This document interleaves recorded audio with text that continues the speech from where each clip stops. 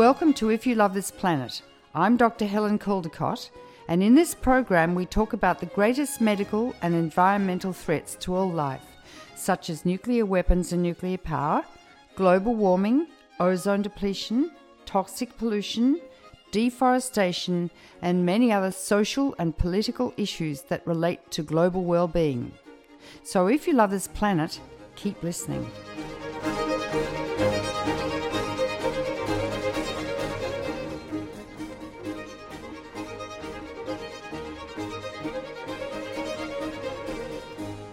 Hello and welcome to If You Love This Planet. My special guest today is the leader of the Australian Greens Party and Senator for Tasmania, Christine Milne. Christine was elected to represent Tasmania, which is a state of Australia, in the 2004 federal election, and she joined the Greens Senate team in July 2005. She was elected Deputy Leader of the Australian Greens in 2008 and succeeded Dr. Bob Brown as the leader of the party in 2012. Senator Milne has a long involvement in community activism and politics, environmental issues, and became the first woman to lead a political party in Tasmania in 1993.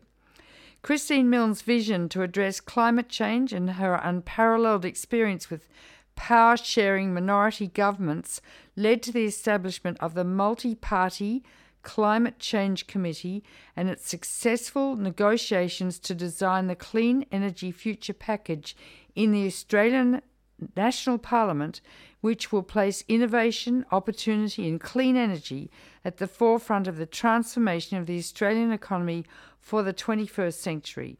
Senator Milne is also a United Nations Global 500 laureate and was a Vice President of the IUCN, the World Conservation Union, from 2005 to 2008.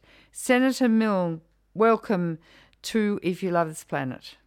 Thank you, Helen. It's great to be on. Great. Now, we're speaking a lot to Americans and to Canadians, so I want you to explain our particular Westminster system and minority parties, and what is the Green Party and how did it start, Christine? Well, let me start with the Green Party. So basically in Australia, as with many countries around the world, we had a party of the Workers' Party, if you like, which was a Labor Party, which looked at dividing the spoils of the earth, if you like, to workers.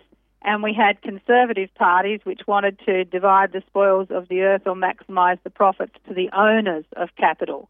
But both of them, as with increasingly the Democrats and Republicans in the US and elsewhere around the world, both of them think of the environment as being free, the earth having an infinite ability to give up resources and an infinite ability to absorb wastes to ocean and atmosphere.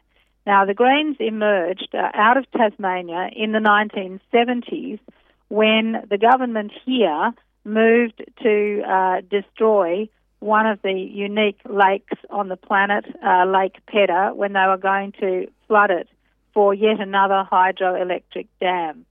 And so the Green Party started saying there are actually limits to what should be done and we need to protect biodiversity and wild places, and protection of the environment should underpin social well-being and economic well-being.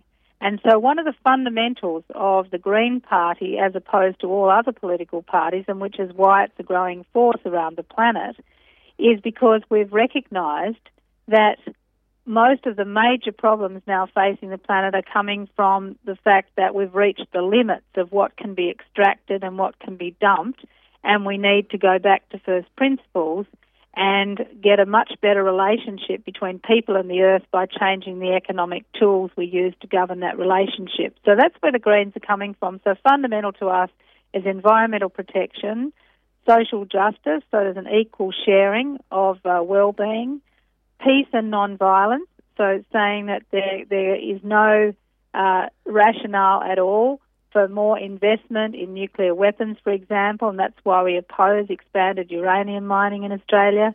And finally, participatory democracy. We've said that the only way that you can have a more socially just and equitable society that values its environment is to have people participating as much as possible in democratic processes, and that's what the Greens stand for. In the Australian context, the Greens grew out of Tasmania. The first Green Party in the world was the United Tasmania Group, which developed here in the early 1970s, and that's our 40th anniversary this year of green politics globally. The Values Party then started in New Zealand with a similar platform, and then Petra Kelly came from Germany, saw what we'd been doing in Tasmania, and went back to Europe, formed the Greens Party in Europe, and contested the European election as Greens, and that's how the European Greens and then the German Greens got started, and that was overwhelmingly in the early days an anti-nuclear party in Europe, but it had those other broad components. In the Australian context, we've grown in numbers from a few elected people in Tasmania. We now have people in most of the state parliaments around Australia, and we are now in the national parliament as well. And the Greens hold balance of power in both of our two houses of parliament. We have a House of Representatives, which is called the lower house, the House of Government, and we have a Senate, which is an upper house, the House of Review. And the Greens hold balance of power in both those houses of parliament right now. So we have a critical role to play. We are the third force in Australian politics, and we are now polling regularly and consistently around the 12 to 13% mark of the Australian voting system. What a story. I was very close to Petra Kelly myself, and in fact, we called ourselves sisters. We met in Ireland at a union conference where the Irish government was keen to build nuclear power plants, and Petra and I spoke there, and as a result of that conference, Ireland voted against having any nuclear power in Ireland. And we used to say, we're sisters, I'll do America on the anti-nuclear front and she'll do Europe. But I had no idea that she was inspired, in fact, by the Australian Greens and, of course, by Bob Brown. What a wonderful story. Yes, she came, at that time she came to Australia and came down to Tasmania. She also stopped in Sydney, where the union movement, mainly led by Jack Mundy at the time, was carrying out green bans. So the workers were carrying out green bans against the destruction of some of the heritage buildings in the central part of Sydney, an area known as the Rocks. And it was Jack Mundy and the unions who stopped the demolition of large parts of those heritage buildings, and that was called a green ban when the unions refused to work on the destruction of those buildings for conservation and heritage reasons. And so that's where the name Green came from her coming to Tasmania, seeing what we were doing here in protection of forests and wild places, and then her hearing about the green bans in Sydney, and that's why she called it the European Green. Oh, isn't that wonderful? I can remember when they were elected to the Bundestag, the Green Party, and they came in dressed in colourful clothes, carrying huge tree branches with leaves into the Bundestag. Germany had never seen anything like it. It was so wonderful. Yes, and it's great to see how the Green Party has really expanded around the world. We've got Green Parties in more than 70 countries, and in Canada, of course, there's been a very strong push by the Greens. Elizabeth May has shown real leadership there, and also there's a fledgling Green Party in the United States. So we've got very strong representation in Europe, a growing representation in South America as well, and we've just had the third Global Greens Conference, which was held in Senegal, Dakar in Senegal, and we now have Green parties in several African countries, including Rwanda. So it's pretty exciting to see the spread of environmentalism and social justice and anti-nuclear and participatory democracy in so many countries of the world, led by the Greens. Yeah, the Greens need to take over the planet. That might be one of the only hopes. Now, I wanted to interview you specifically on several things, Christine Milne, but one is refugees. Now, in Australia, we're still a very racist country. During the 50s and 60s, we had a policy called the White Australia policy, where we didn't need anyone with pigment in their skins to immigrate to Australia. And we've been very, very racist towards our Indigenous Aboriginal population, and we still are. And they live in very dreadful conditions in many, many areas. But at the moment, because of the terrible destruction that the Coalition of the Willing have created in Iraq and Afghanistan and Pakistan, a lot of people, not a lot, but some people are wanting to escape that persecution and killing and come to Australia. Many fly in, and as such they're treated as refugees a la UN international law. But quite a lot are coming by boats, and they're called the boat people, and the people who organise the boats are called people smugglers, because they get high fees from the people that they carry on these dilapidated boats. And some boats sink and many people are drowning, and there's a huge furor within the federal parliament about the boat people and the people smugglers, but it's basically, I think, racist. Now, I'm really interested, Christine Milne, in what the attitude of the Greens is towards this particular problem that Australia is now currently facing. It is very complicated, Helen, and the Greens have taken a really strong view from the start. We opposed the war in Iraq. We are calling for the troops to come home from Afghanistan immediately and have been doing that for some time. And we've been calling for much greater assistance, civilian assistance, in Afghanistan rather than continuing the war there. And I keep saying to people, why do you think people are coming as refugees?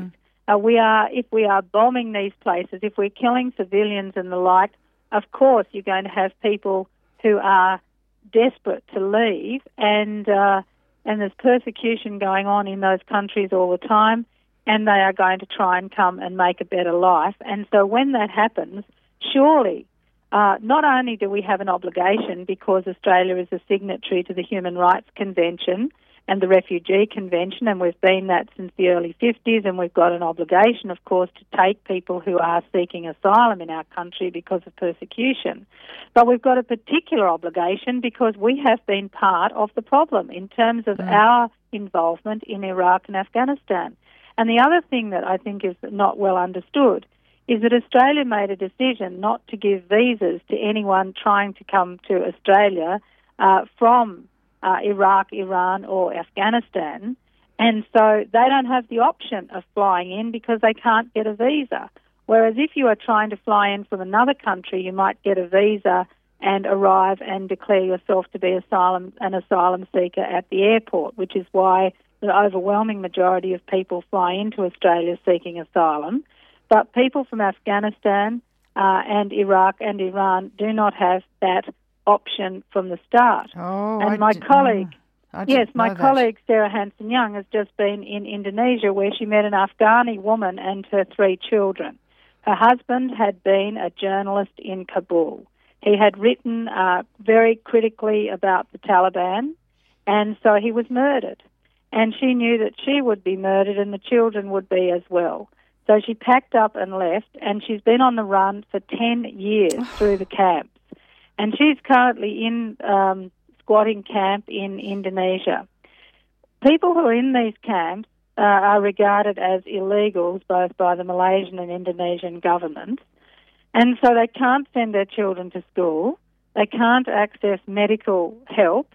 They're not allowed to work.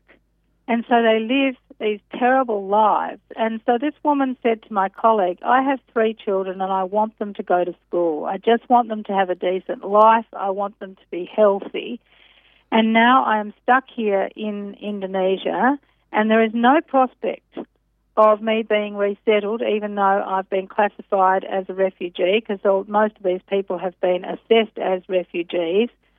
What can I do? And she said, I don't want to go on a boat. I don't want to risk my children's lives. But on the other hand, I can't just sit here and have my children grow up with no education, no opportunities, and so on. And that's the position people are actually put in. And these are the people who Tony Abbott and Julia Gillard, that is our Prime Minister and our Leader of the Opposition, say, we want to deter these people from coming to Australia. We want to stop them from coming. And so they have taken a policy of saying that if these people who are not allowed to have a visa to fly in, who are stuck in these camps, if they try to get to Australia in a boat, we will intercept that boat, and if it's at the case of the leader of the opposition, they will turn that boat around and send it back to Indonesia, where the Indonesian government has said they do not want them and will not accept them. And in the case of our Prime Minister, she would take them off the boat and send them back to a camp in Malaysia, where the same situation would apply. So what level of hopelessness are we imposing on people who are simply trying to come to our country to have a better life? So the Greens have said we have to stop this policy of deterrence because it is absolutely inconsistent with our obligations and with decency and humanity, and we have to make sure that people are quickly processed either in the region where they turn up, or if they turn up in Australian waters or on Australian territory, they must be processed here as refugees. And we should increase our humanitarian intake because at the moment we only take 13,750 people a year as humanitarian intake for refugees. And just to give you an idea of the level of hopelessness of people sitting in these camps and why they feel so desperate, Australia has only taken on average 60 people, 60 people from Malaysia and Indonesia combined in the last decade, 60 people a year on average. So for some of them, if they are waiting there, you could be waiting 70 years given the number of people who are in those camps. So the Greens have said, look, this is inhumane. We will not accept this. And the other thing that's so horrible about people dying at sea on these boats is there is a real tension between a policy of deterrence, which says we will only rescue these people when the boat has actually capsized and people are in the sea, and our obligations under safety of lives at sea, because our Navy, like every other Navy around the world, clearly has as its first priority the rules of the sea, and they are that you must save people when they're in trouble. And clearly, Australia knew that the boat that went down recently where 90 people drowned, we knew that boat was in trouble on the Tuesday afternoon. We did not intervene until Thursday, when we then told the Indonesians we would go in and rescue them, but the boat had already capsized. Now, clearly, we are not prioritising safety of lives at sea.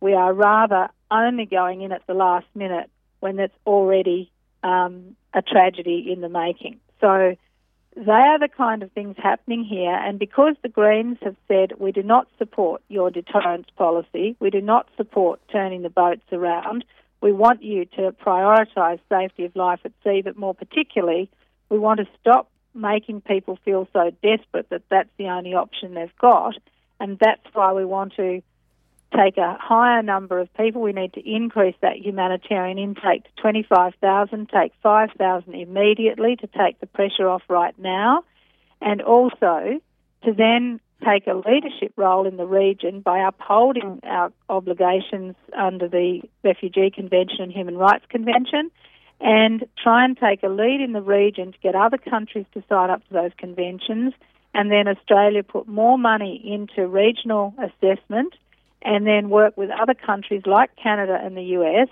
and European countries to try and get other people to increase their humanitarian intake so that we can resettle people more quickly. And if we did that, you would absolutely take the pressure off people feeling like they had no choice. So what you would do is the people in the camps now in Indonesia and Malaysia and the like, the Greens would if they applied for refugee status, would give them visas to Australia so they could come to Australia by flying or by a decent boat, come here, be assessed, and if they're true refugees, they can stay. And what about people who still persist in coming by boat? What would you do about that? Well, we'd do exactly the same thing. We are totally opposed to offshore processing, and offshore processing means that people who turn up on our shores in a boat, offshore processing means we expel them, we repudiate them, we send them away again. The Greens say, no, that is completely the wrong thing to do. We need to assess them wherever they land, and if they land in Australia, then we assess them here. Yeah. And if they are found to be genuine refugees, then we resettle them. You know, and that is what every decent country does. And if you are a signatory to the convention, that's what you're expected to do. And naturally, at the moment, there is a spike around the world in refugees, particularly from Afghanistan and Iraq and Iran, and that is hardly surprising given the role of, as you say, the coalition of the willing in what they've done there. And you only have to look at the attacks in Afghanistan, the drones and the impacts on civilians, the fighting that's going on at the moment, the persecution of the Hazaras, for example. It's no wonder around the world in the last 12 months there has been a 20% increase in people seeking asylum. You know what it reminds me of, Christine, the Jews. You know, I think it was Roosevelt who wouldn't let shiploads of Jews from Germany land in America. They were shunned by the Catholic Church. They were killed. 6 million of them were tortured and killed. It's the same thing. It's the same thing. We're turning people away who are desperate to save their lives and for their children not to be killed and tortured. It's the same thing. Well, it's interesting. I was talking to Malcolm Fraser the other night, a former Prime Minister of Australia. Yeah, he's a former Prime Minister, yes. A former Prime Minister of Australia, a Conservative Prime Minister of Australia, and he is very strongly of the view, the same as the Greens, that Australia will never lift its reputation globally or in the region unless we adhere to decent human rights and actually show leadership in this regard. And as he quite rightly points out, that after the Vietnam War, when he was Prime Minister, he did work with other countries in the region for substantial resettlement of Vietnamese people in Australia. And I have to say they have made a fantastic contribution to this country. And personally, I helped a Vietnamese family back in the 1970s, and I caught up with them again recently. They found me again because I got into the Senate and had a profile in public life, so they were able to find me because they moved from Tasmania to the mainland of Australia, and I lost touch with them. And they had 3 little girls when they first came as boat people to Australia all that time ago. And now their 3 girls have grown up. They all have a son as well. They all have tertiary qualifications. They're all making a fantastic contribution to this country. And I just think, why can't people see that the Afghani people who are trying to come here and escape persecution and so on will be the next wave of major contributors to the Australian community? Yeah, well, all I can say, Christine Milne, is we're a racist country. Not everyone, but gee, it's fairly ubiquitous. And I'd have to say at the moment, so is America. I mean, the Tea Party is basically about racism. No one will raise the issue, but it is. People can't stand having a black man in the White House, let alone a black woman and 2 black children. And people don't want to talk about that because it's politically incorrect, but it's the truth. And I think we should be really honest about these things. But I want to move on because along with refugees, Christine, is global warming. And we all know that as global warming increases and Bangladesh drowns and there are catastrophic floods all over the world and the Pacific Islands drown, etc., the number of refugees to countries such as ours, Australia and America and elsewhere, are going to increase by orders of magnitude. I don't see this ever addressed in the Australian press or by Australian politicians. Would you like to talk about that, Christine Milne? Yes, I think it's a really critical issue, Helen, and it's something the Greens have raised for years, that we need a new category in the Refugee Convention which covers environmental refugees, because clearly we are going to have a massive wave of refugees driven by global warming, and it's already happened. If you look in Africa, for example, where you've had extreme drought already driving people away from their lands, you've had most of the conflict that has occurred because of the impacts of extreme weather events has occurred internally, and that displacement will eventually spill over borders. So, for example, when I was at some of the climate meetings in Africa, I heard about how there's such conflict now between native animals and domestic animals in the villages because there's so little water. So the wild animals are coming into the villages, and so there's a bigger assault, of course, on native animals, and there's also stealing of water resources between different communities as people try to keep alive in these circumstances, and then, of course, people are driven from their villages. And women particularly are appallingly affected because they have to go further and further in search of water. And you can just see how the conflict is going to escalate. But in the terms of the Bangladesh, as you mentioned, already people living on the levees are being overwashed in the big tides and in the floods, and people are losing their lives and their livelihoods. And in the Pacific Islands, for example, Kiribati, not to mention Tuvalu already recognises that they really are going to struggle to stay where they are, and their political leaders stood up in the global talks and just said, who will take my people? Yeah. It is a really powerful question. Who will take my people? And, of course, Tuvalu and the Pacific Islands have done nothing to contribute to global warming, nothing at all. They are the first victims of the dumping of so much waste to atmosphere by countries like Australia, the US, Europe, pushing so much carbon dioxide to atmosphere, causing sea level rise, saltwater incursion into their freshwater lenses in these Pacific Island countries, and the result is that the salt water goes into their freshwater lens so they can no longer pump that water to irrigate their crops, so they're not being able to feed themselves.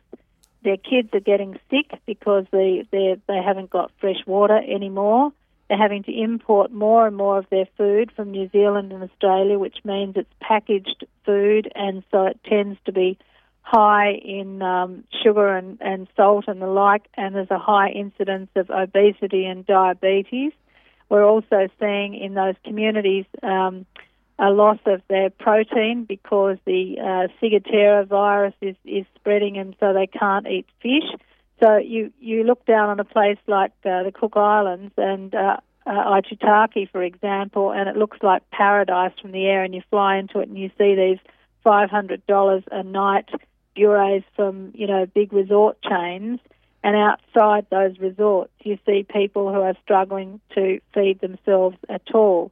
So we are seeing around the world those communities. Kiribati, for example, is saying to Australia, well, we'd like you to take a greater number of our kids to educate them in Australian schools so they can come back to Kiribati and work while they can, but then at the point when we have to move, they'll be better able to get employment in Australia if they've had the benefit of an Australian education. So what people in those Pacific Island countries are looking at is essentially a phased process of moving. They move from the outer islands, or the islands that are disappearing, the islands where they're losing their culture because the sea level rise and the extreme weather events are ripping away their coasts, where most of them have their burial grounds, for example.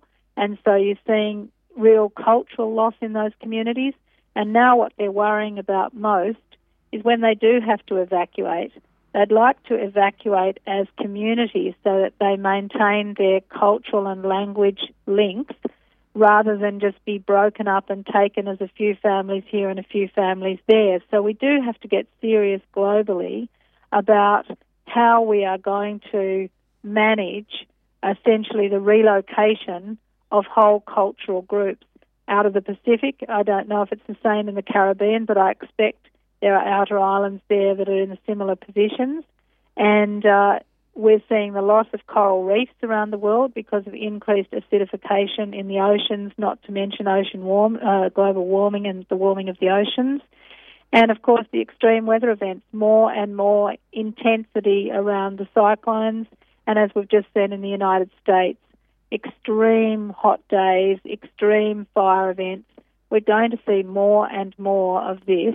And the Tea Party, and in Australia the Coalition and the climate deniers generally, and particularly in our country, in Australia, those who are driving a massive expansion of coal mining and coal exports are actually driving the weather events around the world that are killing and displacing so many people. I know.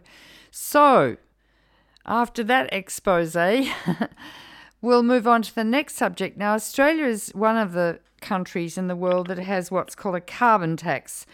I commissioned a study with a wonderful physicist called Arjun Makajani some years ago after I had a conference called Nuclear Power and Global Warming for 2 days, a symposium in Washington with just the very best brains in the world talking about this. And at the end, one man stood up, and his name is David Freeman, who was the science advisor to Jimmy Carter, who was the director of the Tennessee Valley Authority, who closed down, I think 4 reactors and the like. Very brilliant guy. And he stood up at the end of this conference and said, America can have all the energy it needs by 2050 with no carbon and no nuclear. And I said, you must be kidding, David. He said, no, it can. So I raised the money, commissioned the study, and Arjun did it. He was very skeptical about this. But when he studied all the renewables that are available now, which are really cheap and going ahead like crazy, solar, wind, geothermal, conservation, cogeneration and the like, it's easily doable. And in fact, it's not 2050 now, but it could probably be done by 2030. And one of the things that he thoroughly recommended was a carbon tax of, I think it was $30 a tonne of CO2 extruded into the atmosphere by energy companies and all the rest as they burn coal. And so then you use that money for renewables and the like. Now, I know that the Greens in the coalition with the Labor government at the moment have persuaded the government to have a carbon tax. I think it's only $23 a tonne, which is not nearly enough, to reduce CO2 emissions by only 5% by 2020, and it should be 20% at least, or 25%. Now, I know that you were partly responsible for bringing the carbon tax in. Christine Milne, would you like to talk about the deficiencies and why you couldn't get to the end point which was absolutely appropriate, and what awful dynamics now are going on within Australia and the fear-mongering that's happening? Well, Helen, I made a priority when I came into the Senate to address global warming. That was my absolute passion, to have Australia actually act on the science of global warming with the speed that was necessary, because we are, in Australia, a predominantly resource-based economy and a fossil fuel-based economy. Most of our electricity is generated from coal in Australia, and, of course, we are a huge exporter of coal and expanding coal as we speak, and, of course, gas as well. So Australia loves fossil fuels. Australia loves being a major polluter, and we are one of the highest per capita polluters on the planet. So we have a huge responsibility, in my view. So when I came into the Senate, I was determined to get a whole-of-government approach that would address global warming. So I have persisted with that and worked out a number of strategies to get us to 100% renewable energy as quickly as possible. And so when, after the 2010 election in Australia nationally, no one party won a majority, then the Prime Minister of the day, a Labor Prime Minister, asked the Greens if we would give confidence and supply to a Labor government. What supply? Tell people what does supply mean? Okay, sorry. It means that in order for the government to be able to govern successfully, they have to get their budget measures through the Parliament, and that in any vote of confidence in the government that might be brought, that you would support the confidence of the government, that is, maintain them in power. Right. So in order to maintain them in power and support their budget initiatives, their appropriations so they can pay pensions and wages and those sorts of things, I made a central plank of that the Prime Minister set up a multi-party committee with a view to bringing in a price on carbon and doing that in this period of government and having it operational from the 1st of July 2012. That was a central component of our agreement to give them confidence and supply in addition to things like establishing a universal access to dental care and the like. But carbon pricing was absolutely central to it because both the Labor Party in Australia and the main opposition party, the Coalition, didn't want to do anything about pricing carbon, and in the election campaign had said neither of them would do it in this period of government. So it was a big thing to require the Prime Minister to do that, but she wanted to be the Prime Minister, and so that was the price that they had to pay. We set up the multi-party committee, and the Greens took the view that we should be aspiring to 350 parts per million. That is what the science has told us we need to be approaching if we are going to secure anything like a safe climate into the future. Wait a minute, 350 parts per million of carbon dioxide. But when the Industrial Revolution began, it was 280 parts per million, and we are now up to or beyond 350 parts per million. Oh, we certainly are, and we need to come back very fast.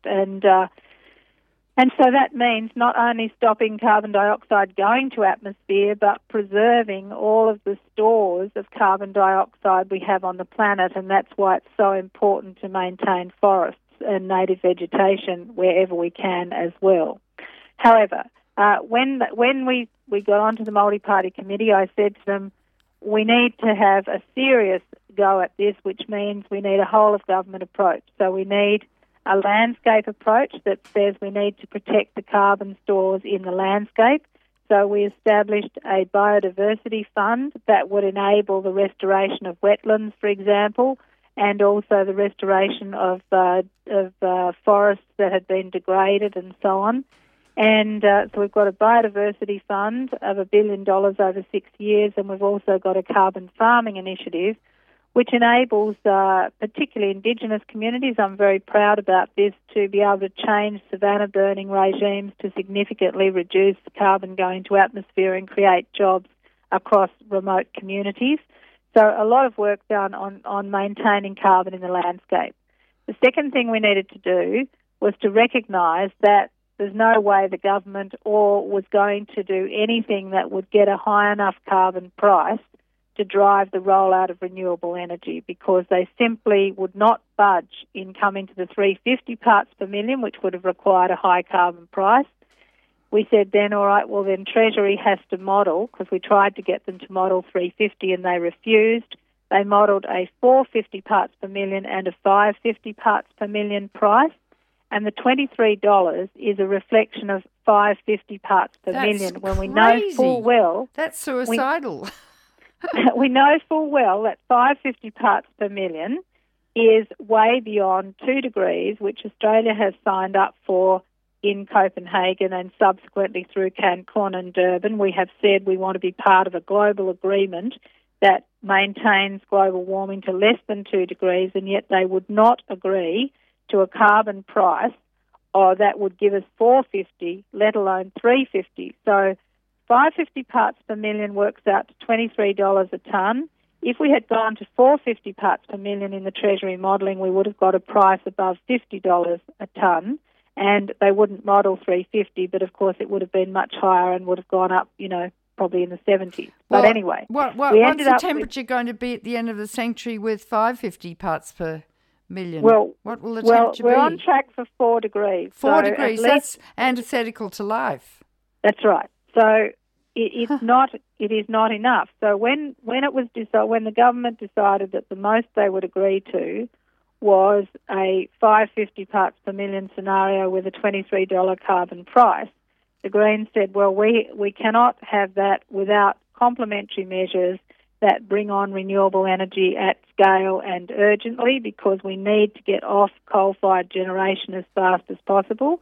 And so we negotiated a $10 billion Clean Energy Finance Corporation with a view to investing in large-scale renewable energy, and also that's on top of our renewable energy target, which is currently at 20% of Australian energy to be produced from renewables by 2020, and currently the Greens are trying to get that expanded significantly, and we've said we want to go to 100% renewables as quickly as possible. And what's happening in Australia, which is what I assume has happened maybe in the United States, but it certainly has happened in Germany. And that is, once people get started on renewables, it goes much faster than governments ever predict, because people are so keen to take it up. Yeah. And in Germany, the renewables are just going ahead in leaps and bounds because of their feed-in tariff regime, which has led to a point where Germany now has to subsidise gas-fired power stations to just make up the difference between what the renewables produce and what's necessary for energy security, because the renewables have put the old fossil fuel model out of business. And that's the big problem in Australia right now. The renewables are going ahead so fast, the technology is so good, and we know we can do concentrated solar thermal with molten salt as storage. We know we can do all these things, but the problem is so much of the vested interest in political power are associated with the coal-fired companies, and they can now see the renewables will put them out of business much faster than they expected.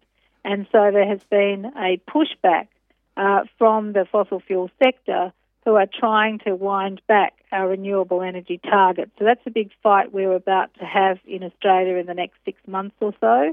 The other initiative we brought in, so we've got an emissions trading scheme that's been legislated, which will have a 3-year fixed price period, and then it'll go to the global floating price.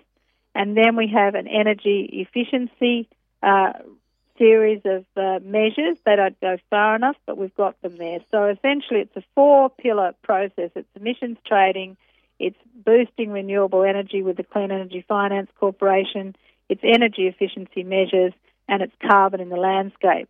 But what I'm pleased about with what the Greens were able to do with that was to say that these are all platforms, they are not ceilings, they are the base from which we need to work, and we need higher ambition in what we try to achieve right across all those. And to that end, we had set up a climate change authority similar to the one that there is in the United Kingdom.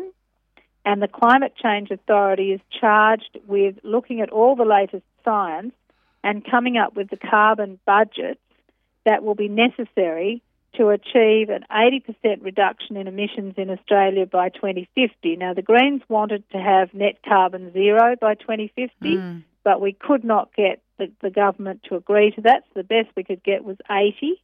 But the Climate Change Authority is now charged with abandoning the 5% target and instead coming up with a series of carbon budgets to get us to that 80% in the time frame. So we've moved it as far as we can. We've also required the energy market operator in Australia to do scenario planning for 100% renewable energy, and they're looking at a scenario plan of 100% renewables by 2030 and 100% renewables by 2050. So we are starting on that journey of forcing the authorities to actually look at the scenarios that would get us to where we need to be in the time frame. Oh, wow, that's very exciting, and congratulations. I'm an Australian and I didn't know all of that. So what I would say is that you need to get on the programs more often, television, and explain that in simple terms so the ordinary Australian really understands what's going on. Because at the moment we've got a horrible, horrible man who's the leader of the opposition called Tony Abbott. Some people call him Tony Rabbit. And he says if he gets elected, and he's running around the country telling people that the price of bread is going to go up when the carbon tax comes in, and all sorts of terrible lies, and he's frightened people, and he's now more popular than the Labor Party and the Prime Minister. And if there was an election today, he'd get elected. And he's saying if he gets in, he's going to destroy everything that you've just talked about, Christine Milne. Yes, that's right, and that's why it's really very disturbing to see the Labor Party in Australia now saying that in the election they would prefer to have the coalition members elected to be able to do all that, to destroy everything, rather than to prefer Greens to be elected to keep all this in place, which just shows you what a struggle it is in Australia to keep either of the major parties honest on dealing with global warming. But I don't believe Tony Abbott we'll be able to reverse what we have done and that's because of the cost. Now, one of the really exciting things that I achieved, and this is part of my going back to explain how the Greens think about the world, if the challenge at the moment is to make sure we stop using non-renewable resources at the rate we're using them and we stop destroying the planet's atmosphere and oceans, then what we have to do is tax the things that are destroying the oceans and the environment and so on. We have to tax those, and we have to lift the taxes off the things that are good. Yep. So in this whole package, what we have done is said, okay, we are going to put a price on pollution. So the polluter is actually going to pay for polluting the atmosphere and driving up ocean acidification and so on. So we are going to put a price on carbon pollution, and that is the tax effectively of $23 a tonne to stop you from doing it and slow this down. At the same time, we are going to increase the tax-free threshold in Australia. That is the price, the level at which you would start to pay income tax. So currently in Australia, you don't pay income tax on the first $6,000 you earn, but then you start to pay tax. Now, because we are charging the polluters, we are changing it so that you don't pay tax in Australia until you earn $18,200. So that means particularly for students, particularly for people who are working part-time and who may only earn a total, say, of $35,000 or $40,000 a year, they're going to go to not paying tax on the first $18,000 they earn. So we're taking the tax off people's income and making those things which are destroying the planet pay. Now, what Tony Abbott, the Leader of the Opposition, is saying is that he's going to get rid of the polluters paying because he doesn't want them to pay. He says he's going to keep the tax-free threshold, that is, he's going to keep the tax cut, but he hasn't said where he's going to get the money from. And if the polluters aren't paying, well, who is going to pay? He's going to have to back down on his promise on the tax-free threshold. So what pay we're for going what, to see, though, Christine? Pay for what? Well, he says that instead of requiring the polluters to pay, how he will get them to reduce their pollution is give them taxpayers' money. What? He will actually subsidise the polluters to stop polluting. So he will go to the coal-fired power stations and pay them to shut down rather than tax them so that their business model becomes... Yes, it's totally stupid. And it won't work. And that's why I think it's just, as I've said, it's a great big lie. And every day that this goes on, it is shown to be so. And the other half of the money that we are getting in terms of the pollution money, we're using that to give households, those people who are not income tax earners, so they're people who are retired or maybe on some kind of benefit or whatever, they are getting a compensation of the amount that we've calculated that the coal-fired generators will put up the power bills. So we are compensating households so that they don't have to pay. Now, that's where Tony Abbott is really lying to people.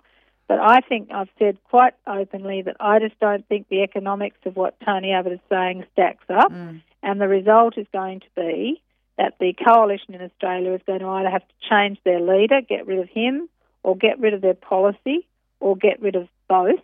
But the extraordinary disconnect, and it's the same that's happening in America at the moment, the extraordinary disconnect is here we are expanding coal mining and sending it overseas to burn it to drive global warming as fast as we can.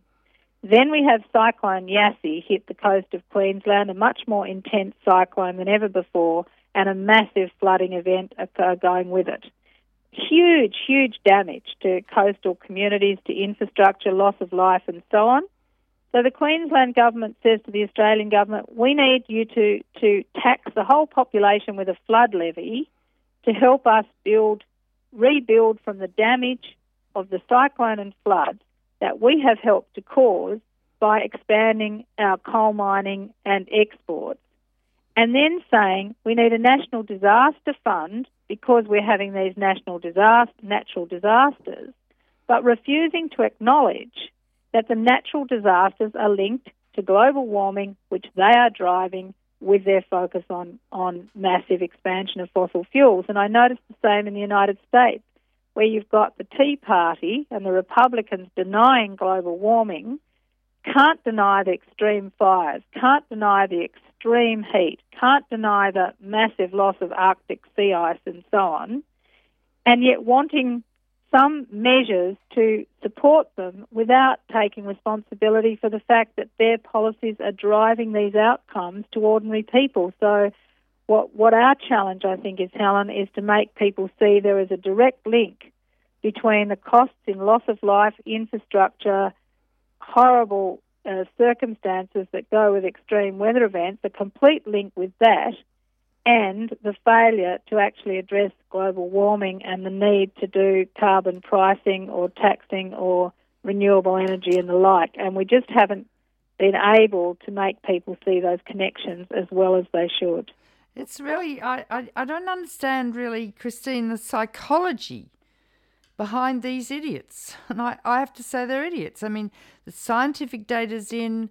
Now we're seeing the impact of global warming. I wrote a book about this in 1991 called If You Love This Planet. Everything that's happening now was predicted then by the scientists. Catastrophic weather conditions, drought, floods, fires, you name it. And, I had the impression that, well, I've written a book, everyone will read it, and I'll fix it. Of course, no one read it and it didn't get fixed. But what is it? Purposeful manic denial, or do they not care about the future for their children, or is it a conservatism, they don't want to be interrupted from their comfortable lives and made to think and do something that might really help the planet? I kind of don't understand this mass psychosis, if you will. Well, I've thought a lot about it, and it goes back for me to the visit I had to Aitutaki back in the early 2000s, and it was a Global Biodiversity Forum meeting, and I was chairing one session on climate change, and there were some young activists there from the Cook Islands and working on climate change. So we did all the science and everything that was happening to them, and I said to them, so, what do we have to do next? And they said, well, you see, the problem here is that everybody here are very fundamentalist Christians, and they believe that all these extreme weather events and what's happening to them is the beginning of the second coming, and they're saying, bring it on.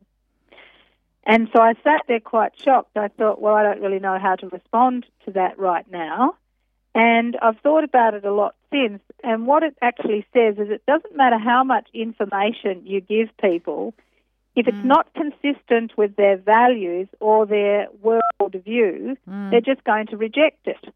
And so no matter how much science, no matter how much evidence you give to people that global warming is real and happening and this is the evidence, if their worldview is, I'm comfortable, my job or my well-being depends on consuming more, building bigger houses, driving a bigger car, using more fuel, sticking with coal fire and the rest, if my vested interest in my life is dependent on that, then I'm just going to reject this because that is my worldview. And I've just got to the point where I think that is what has gone on. So it's psychology that we need to be employing to help us in this because science hasn't been enough. Yeah. We now have to deal with why people deny things, how you get people to see things differently with their worldview. So when I came back from that meeting, I went to talk to the World Council of Churches, and I said, there are two competing views here. One is the second coming view. The other is that people have got stewardship of the planet as part of a Christian ethic as well. And so you have to go out and say that a failure to steward the planet is actually not a ticket to paradise. And you have to go out and sell the opposite message in a Christian context. Yeah. And I think that's what we have to do in terms of an economic and well-being, not in a Christian sense, but more in the sense of saying, if you do want a good future for yourselves and your children and you want to be secure and you want to have a good life, then you have to deal with global warming, because if you don't, the things that you value are going to be at threat. And somehow we have to make people see that the lifestyle that they have at the moment cannot be maintained if they want to be safe and secure into the future. Well, on that note, we've reached the end of our time, Christine Milne. It's been absolutely fascinating. We could talk for hours, I'm sure, but I'm sure it's plumbed into people's brains, neocortexes, midbrains, maybe brainstems, to make them rethink things and decide what they're going to do next to save the planet. I thank you so much for two things. One, for being who you are and the work you've done in Australia and internationally. Christine, you're a pioneer. And two, for this wonderful interview. Thank you, Helen. Thank you. My guest today on If You Love This Planet was Senator Christine Milne, who is the leader of the Australian Greens Party, which holds the balance of power in the Australian Parliament, and as you heard, is doing wonderful pioneering things in this country. I hope you all enjoyed it. I hope it made you think. Please feel free to contact us via the webpage ifyoulovethisplanet.org.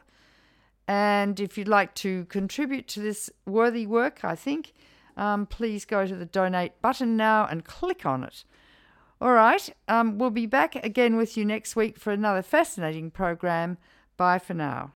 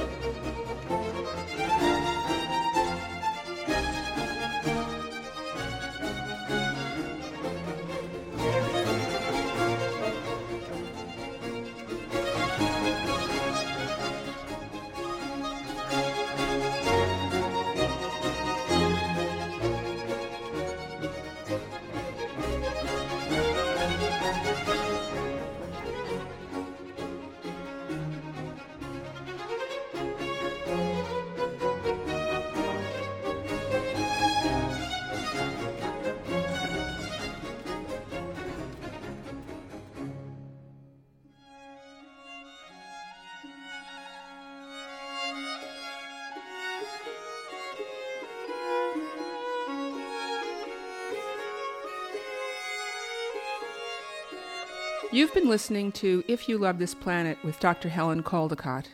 This program is broadcast on community radio across the United States, including our host station, KPFT Pacifica, Houston, Texas. This program is produced and engineered by Jazz Williams, co-produced by Scott Powell, and our publicity and outreach are coordinated by Amanda Bellerby. To listen to previous shows or to make a donation, go to our website, ifyoulovethisplanet.org.